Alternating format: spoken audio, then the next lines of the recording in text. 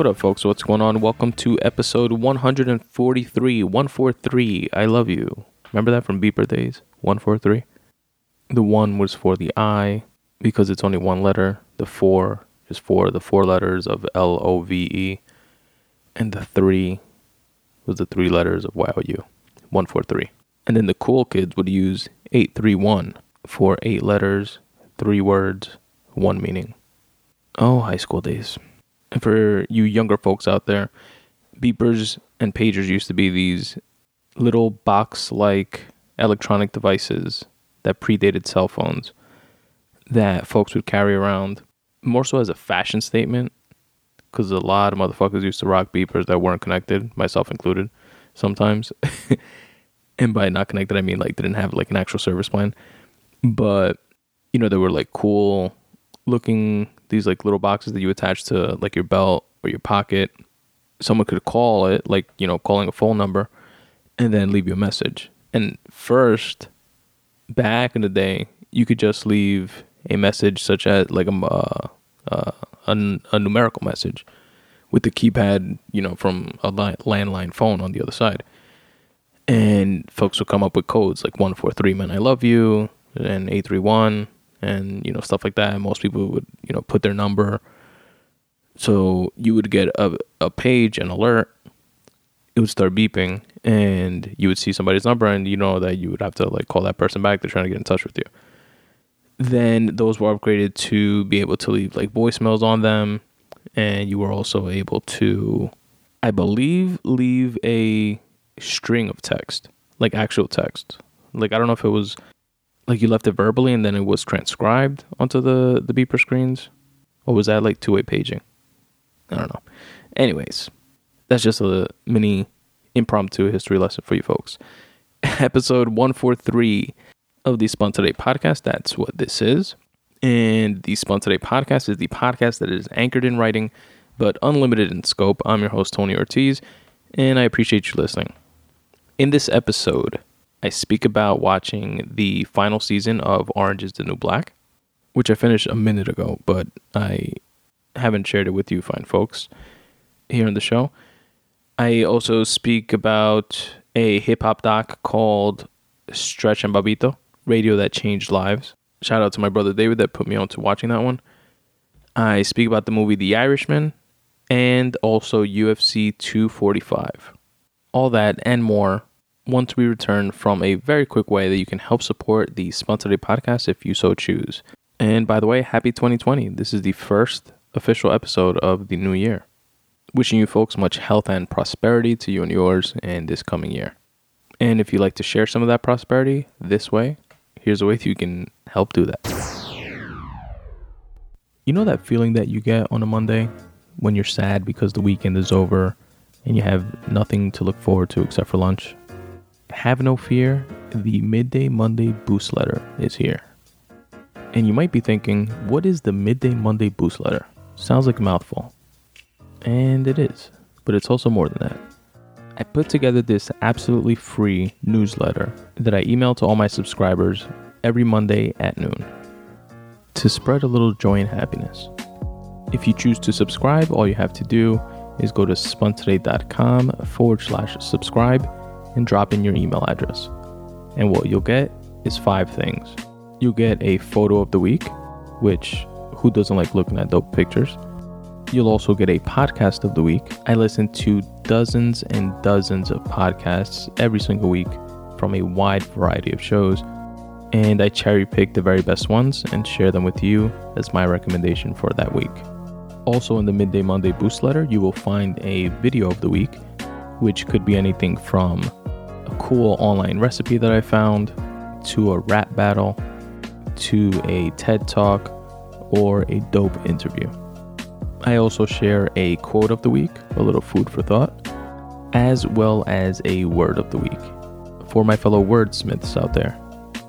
Again, this is all absolutely free, and you can get my newsletter by going to spuntoday.com/subscribe. Drop in your email address, and you will get the very next one.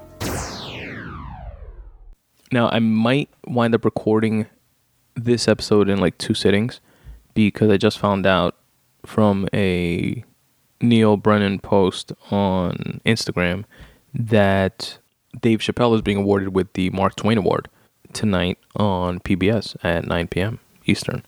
And I definitely want to watch that. So I might pause this midway, go watch that, and maybe finish the recording after the fact.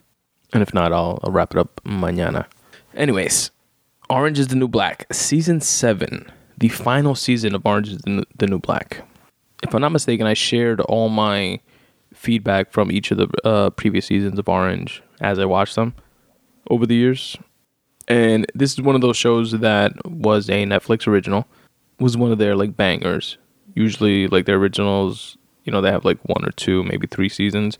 This one went on for 7 seasons. It was one of like, I think like the early hits early on in Netflix streaming at least. And I personally thought it was a phenomenal show. I have some points here that I wrote down while I was watching the show. Again, I finished it a couple months ago. I just hadn't gotten around to recording an episode about it.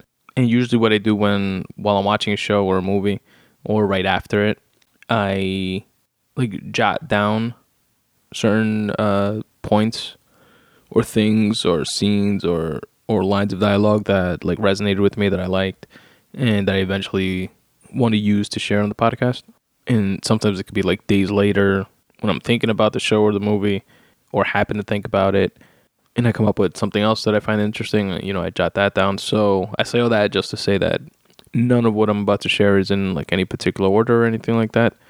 But yeah, just some cool takeaways that I got from Season 7 of Orange is the New Black, the final season, which is currently and still streaming on Netflix. You know, it was crazy sad. One of the things, this was like a morose season. Is that the right word? Is that the right use of the word? I think the use is right. I'm not sure if the word is actually right. Morose. Anyway, it was a sad season in many respects. It dealt with immigration and injustices around some folks caught up in that system. It dealt with mental illness, heavy, especially when it came to like Lorna, when it came to Tasty thinking about killing herself for like more than half the season, addiction issues with folks like Daya, other mental illness related issues that hit home for me personally with Red having Alzheimer's or dementia. There were redemption stories with Aleida getting out and trying to do right, but winding up doing wrong again. Or with Maria finding Jesus and shit. Joe Paterno being caught up in the whole like Me Too movement. There's a lot of layers, a lot of different things going on in this season. Something for everybody, if you will. But yeah, back to what I was referring to that was really sad with Lorna is that she, I don't know if you guys remember, she wound up like getting pregnant during a visit from her husband a season or 2 before that, you know, they like had a guard to look the other way or I forgot how they finagled it, but they wound up like banging on top of or against rather the vending machines. And she winds up getting pregnant, winds up having a baby, and the baby is sick and winds up dying. And that's obviously would hit home for like any parent, but it was like sad seeing her like deal with that. And the way she dealt with it was that she didn't tell anybody. She like internalized it, denied it, like never came to terms with it, and it like drove her nuts. But she would, to like all her friends in jail and the prison and stuff, she would just continue like speaking about the baby like as if it was alive. And they have some of them have like phones that they smuggled in or they had smuggled in, and you know, they go online, they have Instagram accounts and shit, and she like keeps posting pictures of the baby by going on to by like Googling images of babies that she felt like looked like hers, and she would like put different pictures up of different babies and stuff. It was like sad to see her like go through that shit. There was one scene that I found pretty cool, a line from it rather, when Nikki is sitting with Lorna like consoling her and shit, and they are actually both on cell phones and just sitting next to each other. And Nikki goes, "We're 2 friends spending parallel quality time together, just as nature intended." I thought that was pretty funny, and definitely a testament to the times of today when like sitting next to somebody and both of you are like on your phones, or multiple of yous are on the phone. I'm guilty of it myself, but it's something that I always think is funny when I'm on like the outside looking on the opposite side of it and I see people like doing it. The show also deals with homelessness and like people getting out of the prison and things not going right for them and then winding up like on the streets. Would you guys want to hear a sick stat? If I'm not mistaken, Los Angeles is like the most rampant city in the United States with homelessness. And if I'm wrong, somebody, reach out, let me know. Hit me up on Twitter @SpunToday. But according to the Los Angeles Homeless Services Authority, there's approximately 60,000 homeless people in Los Angeles, the city of Los Angeles, not the entire state of California, the city of Los Angeles today. 60,000. Like, they literally have areas of Los Angeles that they've named Tent City because it's just like blocks and blocks and blocks and blocks of folks like living in tents, living in the street. That's crazy. But yeah, the show delves a little bit into that by portraying my homegirl, Cindy Hayes, and someone that wound up like leaving her mom's house after getting out because of some issues that she had there. And she pretty much like ran away and wound up just living in the streets. And I followed her around a bit. And I call her my homegirl because I actually saw her on the train. So I think I have the right to call her that now. We're friends. We're BFFs. No, but I did see her, Cindy Hayes, Adrienne Seymour, which plays Cindy Hayes. I saw her on the train. I walk on. I'm standing, coming home from work. It's rush hour. I'm standing towards like the back of the train where she is as well. And she's with another guy that, wasn't like right next to her. But, like sometimes when you're with somebody but the train is packed, you like can't fit next to each other, really. He was like by the door and she was more by like holding onto the railing in front of the seats. There was like 3 seats by like the end on most trains. And then I was like right by her and I looked at her a couple times and she looked at me and I was kind of like I knew who she was instantly. Which she was like a lot thinner and like shorter than she is on the show. Or, shorter. I picture her being like mad tall for some reason. But and I'm not tall myself. But I couldn't think of her fucking name. I definitely didn't know her real name, which I looked up and I now know is Adrienne Moore. But I couldn't think of her name on the show. And I was like, fuck, man. Like I want to say, yo, Cindy, what's up? Or like something. I couldn't think of any of the characters' names on the show.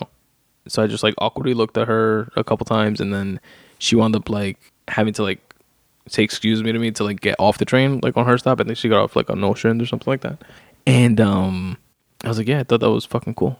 I saw Cindy Hayes on the train. And then you know what happened to me? A couple days later, literally, I saw Colin Quinn on the train as well. I was leaving work and he was like buying a MetroCard at one of the machines. And I was like, oh shit. And again, I couldn't think of his fucking name.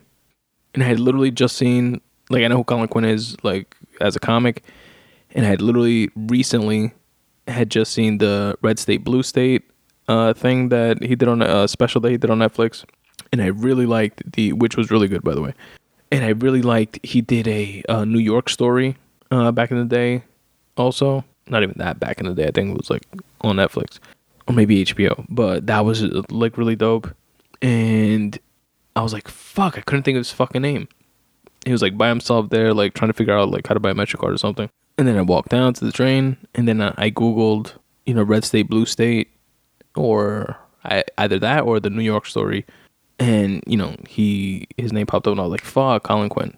Then I was like on a streak of like seeing famous people, which has never happened to me before. Maybe like once or twice ever, but I can't remember any. Then a couple weeks after that, I was on, I was leaving the Intrepid Museum because I did I'm not sure if I mentioned this on the podcast or not, but I did like a 9/11 volunteer thing through work where we like packaged food for homeless folks. And leaving it, me and my boy from work, I see somebody get out of a cab and I was like, oh shit, look, it's Kevin Bacon. And I actually remembered the name. I was like proud of myself. I was like, fuck. I actually like got his name. My boy was like, is it? Are you sure? And I was like, yo, Kev. And I like waved and he like looked over and gave me like a head nod and waved. And then, he kept walking, we kept walking. I was like, oh shit. And then this lady like wound up like coming down to me and saying, what's that actor's name? The one that was just there? And I was like, Kevin Bacon. She was like, Kevin Bacon. So she was like how I was a couple weeks before with Colin Quinn and Adrian Moore. Anyways, I digress.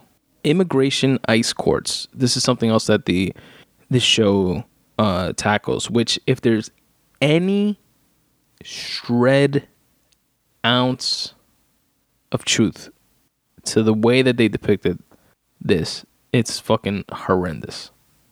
So the show plays on the whole narrative of folks crossing the border illegally and, children being separated from their parents and stuff like that, and stories like that.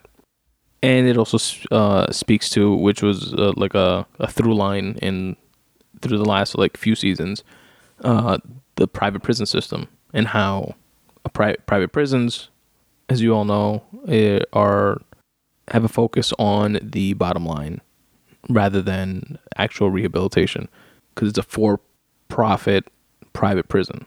They get paid based on the number of inmates that they have. So it's in their best interest to make sure that recidivism is high, people aren't getting rehabilitated. Lobbyists from private prison contractors, prison guard unions, make sure to lobby politicians to put their thumbs on tipping the scales towards passing stricter laws and unjust laws that happen to incarcerate folks at higher rates. A famous example of this is like the coke versus crack penalty. I think it was something like 100-1, and then it was lowered under the Obama administration to 8-1, which still, makes absolutely no sense. It's literally the same drug. Coke and crack both come from cocaine. Just one is snorted up the nose, and then another one is mixed with baking soda and water and warmed up and turned into a rock and then smoked. But chemically, it's literally the same exact thing. But poorer folks, mainly people of color, black and brown folks, were more so users of crack versus wealthier folks that more prevalently use cocaine. But the sentencing would literally used to be 100-1 difference, then lowered to 8-1 difference, and I think it may have been now lowered to like 3-1 or ratio wise. Anyway, the point is that these prison systems are set up to make money, to optimize the bottom line however they can. They definitely touch on that in this season, as well as season 6, season 5. But they add the element here of the immigration courts. And what this private prison did was, instead of using money to ship the inmates to court, via, bust them to court and then bust them back, and all the costs associated with that, what they did was build a courtroom within the prison. And then they would just have a judge there pretty much around the clock and do what was called, to speed up the sentencing process. The more folks they sentence, the more they save on not having to bust them around, and also the more money they make per inmate. And they just showed like sad stories of like a mother that was there that, did cross the border illegally. Her children were born in the US, so she was like separated from them. They were staying with a foster family. She was like a single mom because their father died, and she worked like 2 jobs, and she came to the States because of the fact that her husband died, and the kids, they lived like in a bad neighborhood that was like riddled with violence, and she wanted to get her kids away from that. And I'm definitely not saying that, her coming over illegally is right. Obviously it's legally wrong, but morally she was right for doing what she did. I would do it for my kid. I would take that risk to get them out of harm's way, There's a stark difference between that and gang members and drug dealers and, just like freeloaders that cross over illegally. You know what I mean? Like, you have to make a distinction. Just like no American person is the same. Like, everybody listening to this episode right now, we have similarities, but none of us are the same, right? I don't think, it's fair to paint folks coming over the border, illegally or not, with the same brush. But yeah, it shows like those types of stories and The saddest part of that whole storyline was that they showed the kids that were like separated from their parents, and they were like just the kids. Like it's a full courtroom. You have children like 5 years old, 6 years old, 7 years old, and the judge is just like going through the motions and saying, "Do you agree that statute 1238734 was broken when you illegally crossed the border from Mexico to the U.S.?" And there's a fucking 5-year-old saying, "I want my mom." You know, like, they don't know what the fuck they're saying. And then the judge is like, "Well, since you are unable to ask for your own counsel and didn't answer the question correctly, you are being deported." You know, it's like, holy shit. It's like, if there's any shred of truth, if anything similar to that is happening, like really happening, shame on whoever the fuck continues to allow that to happen and that put those mechanisms in place to facilitate that happening. Fuck you and the rotten twat hole that you came from. What else was dope about this season? Pusey's cameo, which was done like in it was like a flashback, obviously, because she died as a character on the show when one of the inexperienced prison guards was like holding her down and she couldn't breathe and she wound up dying. She, in this season, that happened a couple seasons ago, in this season made a cameo in flashback form when Tasty, who found out that she got pretty much fucked over with this whole riot that happened the season before, and, you know, people ratting people out and pretty much pinned it on her, even though it wasn't her that wound up killing a police officer, but a few of the inmates got together, including her friend, Cindy Hayes, which is who I was speaking about before, pretty much for them to get time off and not to get additional time added, wound up pinning everything on Tasty, who wound up getting like life in jail. So she goes through this whole season slipping further and further down the drain, getting darker and darker and thinking about killing herself. And when that reaches a fever pitch, there's a scene where she's like walking down the hall to presumably do it, you know, like off herself. And she sees like a flickering light in the hallway. And then there's a flashback scene to her and Pusey talking on the phone. And during that conversation, there's like a flickering light, or Pusey says something about a flickering light. And the whole conversation that they have is like a double meaning type of conversation that applies to what they're speaking about then, and also as advice to Tasty now in the present. And it winds up deterring her from actually killing herself. The character of that plays Doggett, I forget her, what was her full name on the show? Tiffany Doggett. She winds up killing herself, or ODing. I don't think they actually get into if it was on purpose or not, but it seemed like it was. Tasty winds up finding purpose and a reason to stay alive, and keeping Pusey's name alive by starting a prison fund called the Pusey Washington Fund. And it's a way to give microloans to prisoners getting out of jail to help them get on their feet, because she realized through tutoring that she was doing in the prison for the GED exam that there was a gap financially that needed to be filled for between prisoners that got out of prison and when they would be able to obtain employment. So this fund is meant to bridge that gap and give prisoners a sense of responsibility in paying back these microloans, so on and so forth. And it's actually, if you text PW Fund, Pusey Washington Fund, just a PW Fund, to 41411, it's something that I guess the folks at Netflix actually set up. So do that for some more info. I thought that was pretty cool. A little art spilling over into reality. What else? Piper, her indecisive ass, finally made a decision and stuck to it. At the very end, her character finally got over the hump of that arc there. And I thought it was really cool at the end. All the characters kind of sort of like made a cameo appearance. And by all the characters, I mean like the characters that weren't necessarily a focal point of this season. And they were characters that in the previous season, if you remember, they were, when they closed down Litchfield Prison, they split up a lot of the inmates. And then the story I obviously followed one set of inmates with in the jail, which is the ones, mainly that I was speaking about now.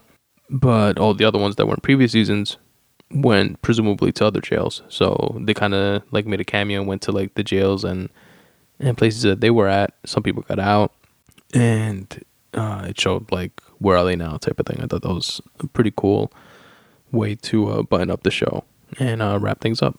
But yeah, that was season 7, the final season of Orange is the New Black. It's a dope series, a Netflix original, and you folks should check it out if you're interested. Next up is Stretch and Bobbito, radio that changed lives. This is a documentary that I believe is on Netflix. It might be on HBO. So this is a documentary about an underground rap radio show started by DJ Stretch Armstrong, which is a lanky white dude. He recruited Bobbito Garcia, which is a Spanish guy, my guess would be Puerto Rican, to host the show. Stretch Armstrong was a club DJ in the 80s around New York, and Bobbito worked at Def Jam doing like show promotions. And while Stretch was going to Columbia University, he had this idea of starting the show, and it wound up becoming like the place to be for any and all hip hop artists. It became like this iconic show that each and every one of those artists like praise to this day. And it was like in terms of influence and impact, and it was just like a raw, rugged, honest, put together show where all these artists, which I'm gonna rattle off some of their names in a bit, but like where they wanted to be. And it was like this rinky-dink little college radio station on Columbia University's campus that aired in the 90s from 1 a.m. to 5 a.m. And I thought it was really dope that Robert Bobbito Garcia wrote the screenplay for this doc and directed it and put it together. It's dope for me to see when anybody's passionate about anything. And it definitely shines through how much these guys were into rap and hip hop. And they like show like some video clips from back in the day. They play a lot of audio recordings because I guess there was less video back then. And they used to record each of their radio shows on cassette tapes. According to Wikipedia, there's 212 of them, 4 hours long each, so do the math. And something they did in the documentary is they interviewed like all these big name artists today and played for them from the VHS tapes. And I'm talking about artists like Jay-Z, Nas, Fat Joe. They would interview them and play them clips of those artists being on the show way back then. And it's like dope to see the reactions and look like they were just like handed a piece of history that they had lost. Or maybe they like had with them like internally, like internalized, but definitely not something that you can like pull up on YouTube. You know what I mean? I remember there's this dope freestyle by Big L and Jay-Z called the 7-minute freestyle that I remember from being younger being like one of those songs or freestyles that I would play and people like would ask, oh shit, who's that? Where'd you get that? I hadn't heard that before. And it's just dope by both Big L, rest in peace, and Jay-Z, a young Jay-Z at the time. And I found out from watching this that was recorded on Stretch and Bobbito, which I thought was dope. But I'm going to give you guys a list of some of the folks that were on this show during their span. These are all unsigned artists at the time when they're wanting, they're hungry artists that want to be on this one radio show that actually gets it, that actually gets this hip hop thing. And there's a stat that says that all of these unsigned artists that were on the show wound up going on to sell 300 million plus records. Not $300 million worth of records. That would be crazy in and of itself. But 300 million records sold. That's fucking bonkers. So here's some of the names: Nas, Biggie, Wu-Tang, All of Wu-Tang, by the way. All of Wu-Tang.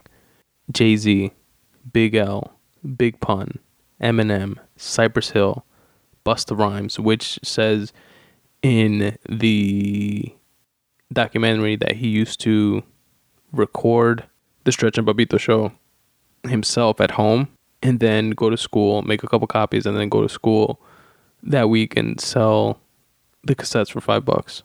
Fat Joe, Lauryn Hill, Common, Q-Tip, The Roots, KRS-One, Talib Kweli.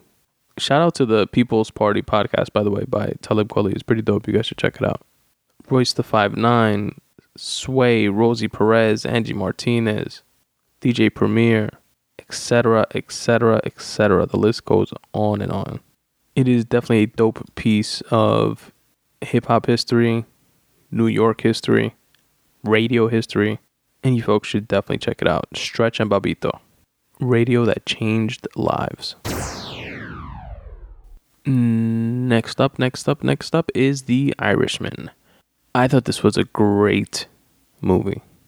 The Golden Globes actually just happened a few days ago, and it was nominated for Best Director, Best Supporting Actor for Al Pacino, Best Supporting Actor for Joe Pesci, the director obviously Martin Scorsese, Best Drama, and Best Screenplay by Steven Zaillian. And it was a very highly anticipated movie. I first heard about it, I want to say maybe like a year and a half ago, maybe a year ago. I had forgotten about it. And I was definitely looking forward to it, as most folks were. It's a Scorsese movie, a gangster movie. It's the first time Al Pacino and Robert De Niro were getting together, I think, since Heat. And it was for a Scorsese gangster movie to boot. So it was just awesome all around. Al Pacino does a great job at playing Jimmy Hoffa in the movie, the Teamsters union boss, who is notoriously known for supposedly being buried under home plate at Yankee Stadium because he pissed some mobsters off, but he was like affiliated with the mob. And the main thing that this movie was, which by the way was long as shit, 3 hours and a half, I believe, and it didn't feel that way at all. Like I wanted more after it was done. It took me 3 days to watch it, and I definitely still wanted more. I thought it was really dope. The message that I get from the movie, I can best state with a Robert Frost quote, which is, quote, "In 3 words, I can sum up everything I've learned about life. It goes on," end quote. And that's what I get from it. And life happens, regardless of the route that you take in it. Good, bad, indifferent. Life just happens. Robert De Niro, which does a fantastic job, plays a hitman for the mob. He's an Irish guy, but he's taken under the wing of Joe Pesci's character, who's a made guy in the Italian mafia. And De Niro is relentlessly loyal to a fault, but not to his family or even friends, to that G code, that gangster shit. That is seemingly all he knows, all he'll allow himself to understand and be okay with. He was a provider for his family financially, but that's it. That's where it ended. He had like zero emotional connection with his wife or kids. When his wife died, he pretty much went home after the funeral and just like grabbed her cigarettes that she had lying around and just tossed them in the trash, like as he was walking in through the door. He kind of sort of wanted to reconnect with his kids towards the end of his life, but even that felt like kind of forced. In the final scene of the movie, he is having a conversation with a priest that went to visit him at the home that he lived in. And he says to the priest as he walks out, "Father, do me a favor. Don't shut the door all the way. I don't like that. Leave it open a little bit." And I guess you could break that line down into meaning leaving the door open towards the like path of redemption. His not wanting to be all the way bad and, you know, trying to balance that throughout his life. Him not wanting the father to write him off as a lost cause. All that stuff, along with obviously the physicality of not closing the door all the way. And as the camera pans out, you see how small his life ended up being. You see him in a home by himself, in a chair, in a small room, surrounded by people just doing their jobs in the nursing home, and every personal connection that he's ever had just deteriorated around him. But yeah, I thought it was a great movie. They played these like older gangsters, right? Joe Pesci specifically stole the show from me. He was like a cool, calm, and collected gangster for once, as opposed to all his other like gangster roles. But they even slid in like a nod to all his previous roles with like a one-liner when Pesci tells De Niro that fucking Jew, which I just took as like being an homage to the whole "you Jew motherfucker, you" famous Pesci line. So they played these older gangsters, and there's a lot of flashback scenes that were done with the actual actors. You know, Robert De Niro, Al Pacino, Joe Pesci, which are all older gentlemen. And they use CGI to make them like look younger. I heard a lot of people say, or a few people, you know, I didn't really keep a tally, but I heard more than once people say that was distracting, that took away from the movie, that kind of like ruined it for them. But I honestly didn't even like notice it at all. So I thought it was like a dope job. It could be because I actually saw the movie on my phone while commuting like from home from work, like over 3 days. I just watched it on my phone. So maybe, you know, the small screen and what's the output, like 480p or something like that on the phone. Maybe that's why I didn't like pick up on it. Maybe, you know, at the theater or on a bigger TV screen, that comes out more. I guess I'll notice when I rewatch, but for me, it didn't like faze me at all. I didn't even notice it, at least not in a distracting way. And something else that was really dope is that there was a lot of like great actors in it, a lot of comics. Sebastian Maniscalco's in it. Jim Norton plays Don Rickles. Ray Romano's in it. Action Bronson's in it. Dasha Polanco's in it. Bobby Cannavale's in it. My boy Chip Rossetti. But yeah, definitely great movie. Worth a watch. You guys should check it out. The Irishman, now streaming currently on Netflix. UFC 245 was a dope card. I find myself saying that a lot about UFC cards, but what can I say? They put together a good show, good promotion, good product. The first fight that I saw was, which I think was the first one, the first on the main card. Maybe it was the undercard, actually. I'm trying to think. Anyway, it was Uriah Faber's fight, which I don't know why he came back.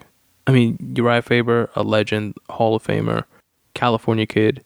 Guys, if you retire, stay retired. I hate when fighters retire or leave for whatever reason. They wind up coming back and do badly. Then it's like they're like chasing the dragon type of thing. And I'm not a fighter, obviously, by any stretch. But I liken that to like any pursuit or profession. Once you call it, you call it. Stick to it. Do something else. Because then you have like a hungry up-and-comer. Or not necessarily up-and-comer, but in Uriah's case, it was Peter Yan that, you know, schooled him. He definitely outclassed him. Uriah had a nasty cut, and Peter Yan TKO'd him in the third round. Then next up was the Marlon Moraes and Jose Aldo fight. And I actually tweeted earlier on in the week, I saw an interview or a picture of an interview with Aldo while he was doing his press run and Ariel. And Jose Aldo, which cut down from 45 to 35, I think for the first time, looked like fucking Skeletor. Like he looked drained. Horrible. And he came into this fight and looked fucking spectacular, in my opinion. Best that I've seen him in a while. Like, looked like he has a future in the 35 division if he can continue to make the weight. He's obviously a Hall of Famer also, legend, but someone that started early and is fairly young. He's like in his early 30s, if I'm not mistaken. Just has a lot of like fights under his belt, a lot of mileage. And to me, he looks stronger. Oh, he's 33 years old, actually. He looks stronger than Moraes. He was walking through Moraes' punches, just eating them. And I thought Jose Aldo won, but the decision was ultimately given to Marlon Moraes. And like I thought clearly Jose Aldo won. He thought so too, seemingly. At the end of the fight, like when they called it, he was like kind of like, what the fuck? Put his hands up in the air type of thing, and was talking to Marlon, and I couldn't make out exactly what they were saying. But body language wise, it seemed like he was like, oh, come on, that was a bullshit decision or something like that. So yeah, I think it was robbed. Then next we had the women's bantamweight title bout between Amanda Nunes and Germaine de Randamie. Nunes fucked up the Randamie in the first round, I thought. And she got it to the ground and pounded the fuck out of her. She had her knee on her belly. She arm triangled her. But the Randamie made it through and made it out. Then in the second round, it was mostly the Randamie, like while they were standing up. And Nunes had to resort to takedowns. She definitely had a clear advantage on the ground with her jiu-jitsu. And the Randamie actually had a big head kick and knees to the head that seemed to rock Amanda. And Amanda took her to the ground and rode out the rest of that round. Then Amanda went back to dominating in the third with her ground game, her wrestling. She actually took an up kick from the Randamie, which wobbled her, but she got through it. Then in the fourth, it was more Nunes. She continued to dominate on the ground. The Randamie got caught in a triangle that transitioned into an arm bar, and then she slipped out of it. And even though it was like heavy groundwork, heavy jiu-jitsu, which we're not used to seeing from Amanda, it was a dope fight. It was an exciting fight, and she got the W. She retained her title. And she actually said on the mic that the game plan was to go 5 rounds. Like, she wanted to showcase her other skills, namely on the ground, and not that she's just a knockout artist. And by the way, DC's commentary, Daniel Cormier's commentary, is like a masterclass for what fighters can be doing or could have done better. Like, if fighters like go back and watch their own fights, they should definitely watch it with the commentary. If it's like Rogan, DC, in this case specifically, Dominic Cruz is another favorite of mine in terms of like fight IQ, but DC is like in a class on his own. Like, they can learn.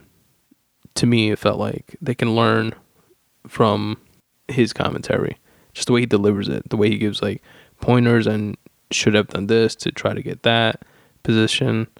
He's definitely one of the GOATs in fighting and also in commentary.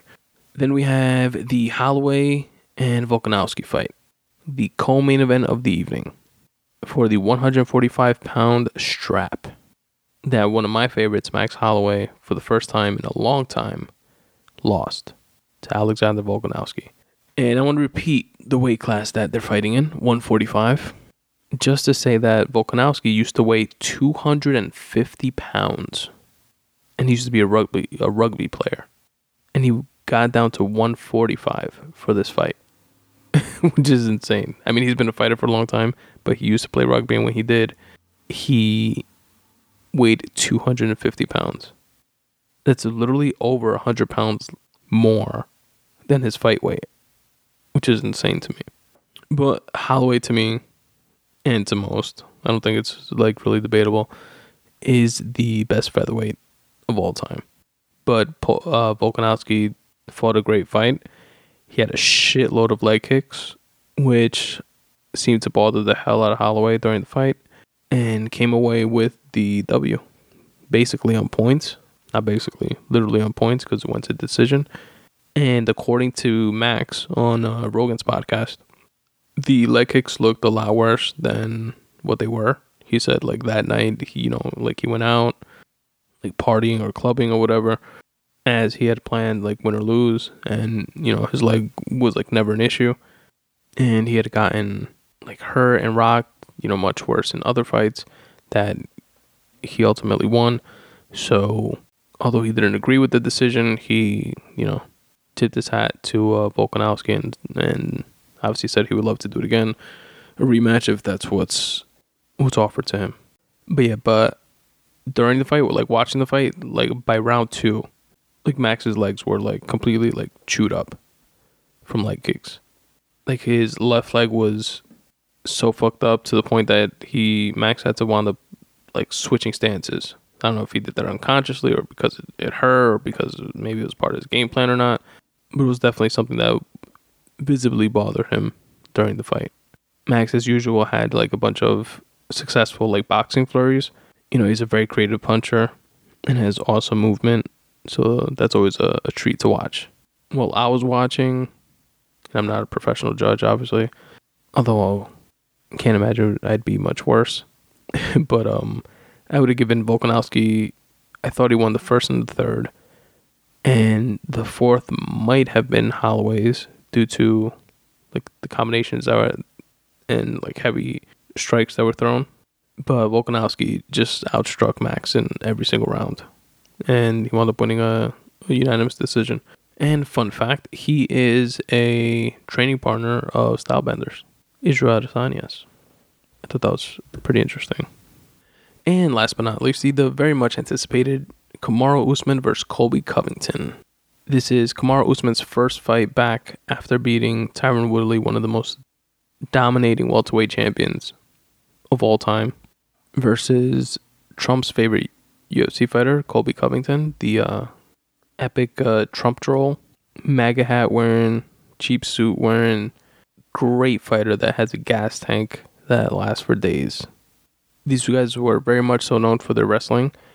It's crazy to see that they stayed standing the entire time. I don't think not one attempted a takedown like throughout the entire fight. And if they did, it was maybe like towards the end, towards when they had a couple scrambles. But it was back and forth the first round. Usman had some wins. Colby had some wins. Back and forth, dead even, I would say. In the second round, it was more of the same. But there was a lot more volume as expected from Colby's side. But the harder shots were coming from Usman. Kamaru was definitely hitting Colby with some hard shots to the body specifically. The third was a lot more of the same. And then going into the fourth, Colby told his corner, which was picked up in the audio, that he thinks his jaw is broken. Then the camera crew started showing like instant replays of where they thought his jaw actually did get broken. And, you know, like Rogan, DC, and these guys added like the commentary around that. And it definitely was. It shows like a straight, I want to say right, but maybe it was a straight left. I think it was a right though, a straight right down the pike directly on Colby's jaw. And you see that shit like go to the other side of his head. What was most impressive though is that during that, you know, that was going into the fourth round. During the fourth round, like Colby may have won the fourth round. Like there was very competitive back and forth. And with a broken jaw, it was like super impressive. Going into the fifth, I would have said it was like 2-2. Like 2 rounds to 2 rounds. Maybe 3-1 for Usman, but I wouldn't have been upset if it was 2-2. Then in the fifth, Kamaru stepped it up a notch more. He knocked Colby down twice, both times with like less than a minute to go. And then like hammer fists and TKO'd him, which I'm sure was a nice feather in his cap. Nice way to end it. Guy that was talking massive amounts of shit for a very long time. You know, he really plays up that heel character. To be able to literally shut him up and break his mouth, it has to feel good on some level for Kamaru. So hats off to him. Hats off to UFC 245. And hats off to you fine folks for listening to the first episode of 2020 of the Spun Today podcast. This is episode 143. I appreciate you guys listening. It's about to be midnight here on the East Coast, and your boy got to wake up early mañana. So I'm out, but please do stick around, listen to some tunes, and to a couple ways you can help support the podcast if you so choose. Peace.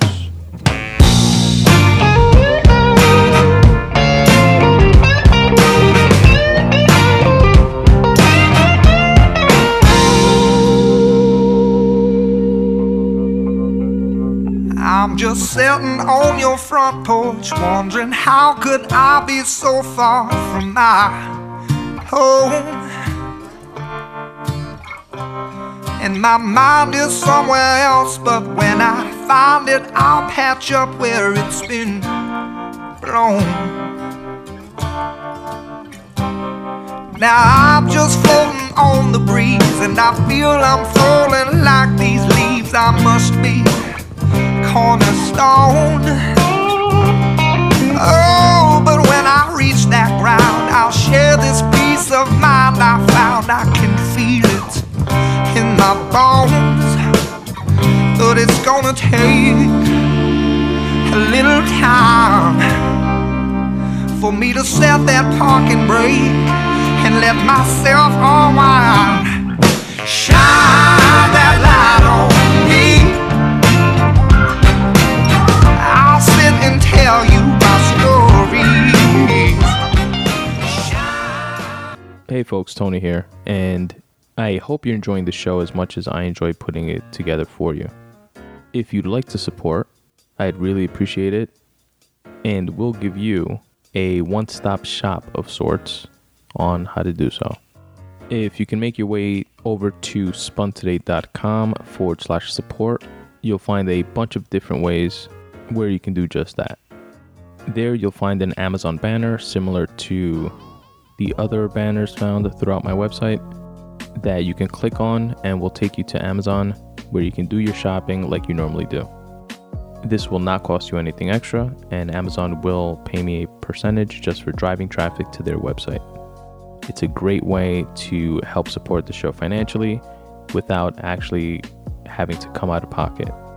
At spuntoday.com/support, you'll also find links to my Patreon and Ko-fi pages. Patreon and Ko-fi are two similar websites where you can set up reoccurring donations for the show. If you want to donate $1 per month, $1 per episode, $100 per episode, whatever you like. You can check out either one of those two services there. There's actually also a Patreon video that's kind of like a little tutorial explanation video of how Patreon actually works. Also at spuntoday.com/support, you'll find a direct donation button where you can donate by way of PayPal. You'll find a link to Apple Music, which works similar to the Amazon banner. You can click on it, it'll take you to Apple's website where you can do your purchasing like you normally do. And again, it does not cost you anything extra, but I will get paid a percentage just for driving traffic to their website. And you'll also find links to the Spun Today Viral Style store. This is where you can get Spun Today related merch. And you'll find things like these cool premium t-shirts that have writing related sayings on them that I put together myself. I'm definitely not a clothing designer by any stretch of the imagination, but I put together things that I wanted to see and wear myself. A couple of my favorites are the one that says writing is life, and another one that says write need every day, and it has like a puff of smoke looking design right behind those words. You'll also find a Spun Today coffee mug and a really cool color changing mug that's related to my debut novel Fractal. It's completely black, and when it gets hot, when you put it in coffee or tea, it starts changing to white, and it also exposes the cover art for my novel Fractal. It's pretty dope. So definitely check all that stuff out, which again, you can find by going to spuntoday.com/support. And of course, do not forget to follow me on all of your social media, at Spun Today on Twitter, at Spun Today on Instagram. Subscribe to the Spun Today YouTube channel, where you can find clips and excerpts from the podcast, along with other cool content. Like the Facebook page at facebook.com/spuntoday. Also, don't forget to check out all the free shit that I have on my website as well. Go to spuntoday.com/free writing.